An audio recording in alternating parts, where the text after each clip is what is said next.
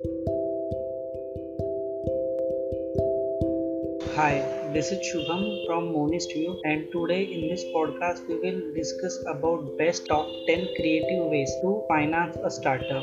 If you want to read the full article, then the link of the article is in a description. So let's discuss about what is this innovative ways. In terms of entrepreneurship and business in India, we have developed into one of the top emerging countries in the world. Hundreds of startups companies have been founded there in the last 10 years, many of which are enjoying incredible success. Funding of these startups is a very key area in scalability, but in initial phase it is an important to fund creative way for these startups. Let's discuss different strategies. The first one is a personal financing. You may not think this is a very creative, but I am amazed at the number of new starters who haven't through about this saving any money before they start or wouldn't think of using their own saving to start a business. No investor I know will put money into a deal if they see that you have no skin in the game. So this is basically a personal financing is a way to use your own sources of funds available. Second creative way is a personal credit lines. You qualify for a secured personal credit line based on your personal credit efforts. Credit cards can usually be acquired with even less history. We all know startups that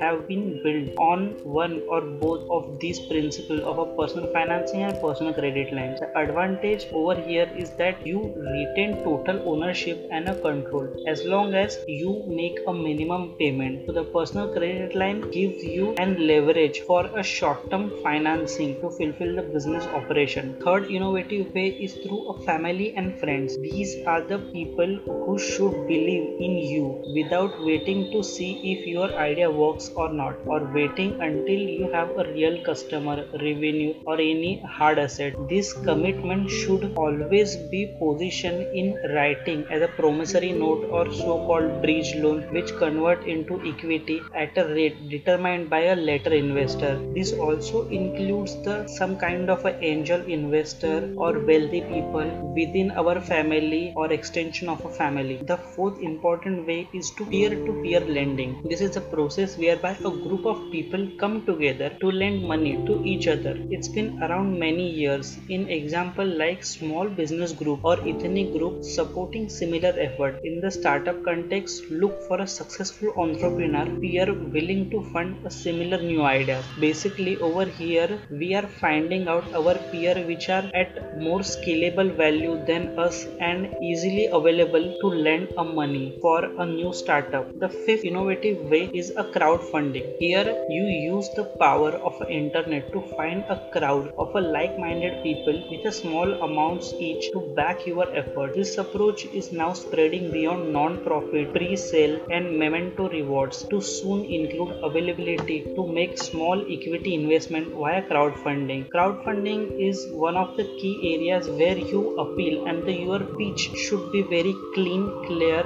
and easily approachable to the new audience.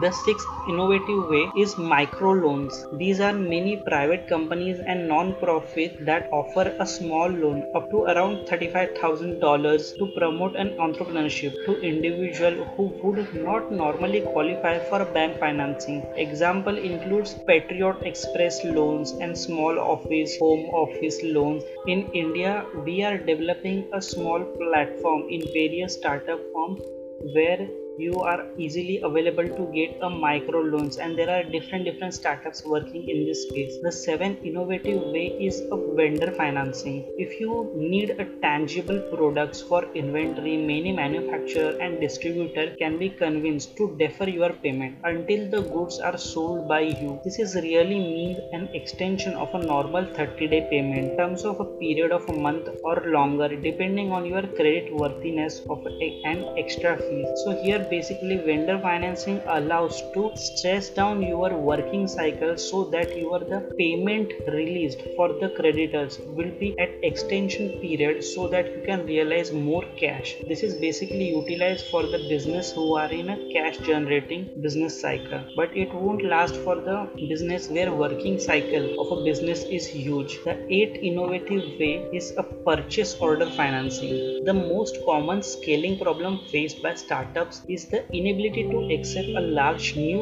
order since they don't have the cash to build and deliver the product. Purchase order financing companies will often advance the required fund directly to the supplier, allowing the transaction to complete and profit flow to the startup. Here the basic objective is to the operation of a business should not be blocked on merely basis of scalability of a order and through which the cash generating units are not stopped. It is very important for a business to keep their CGU, cash generating unit, in a top working condition at all point of time, and this should not be a main reason for the flow of business activities. Ninth innovative way is a factoring account receivable. This is a similar in a concept of a purchase order financing, but it applies the advance to unpaid amount not yet due or collected from customer. In high volume startup starting to scale up, this will provide a cash on your sales immediately rather than waiting for 30 to 60 days or longer for a payment. Over here the banks or any other institution which is capable of factoring your receivable will come into the force. Of course there will be a fee of 1 or 2% based on the contract with bank or any other institution, but it is very important to develop a quick, easy, and most importantly not a doubtful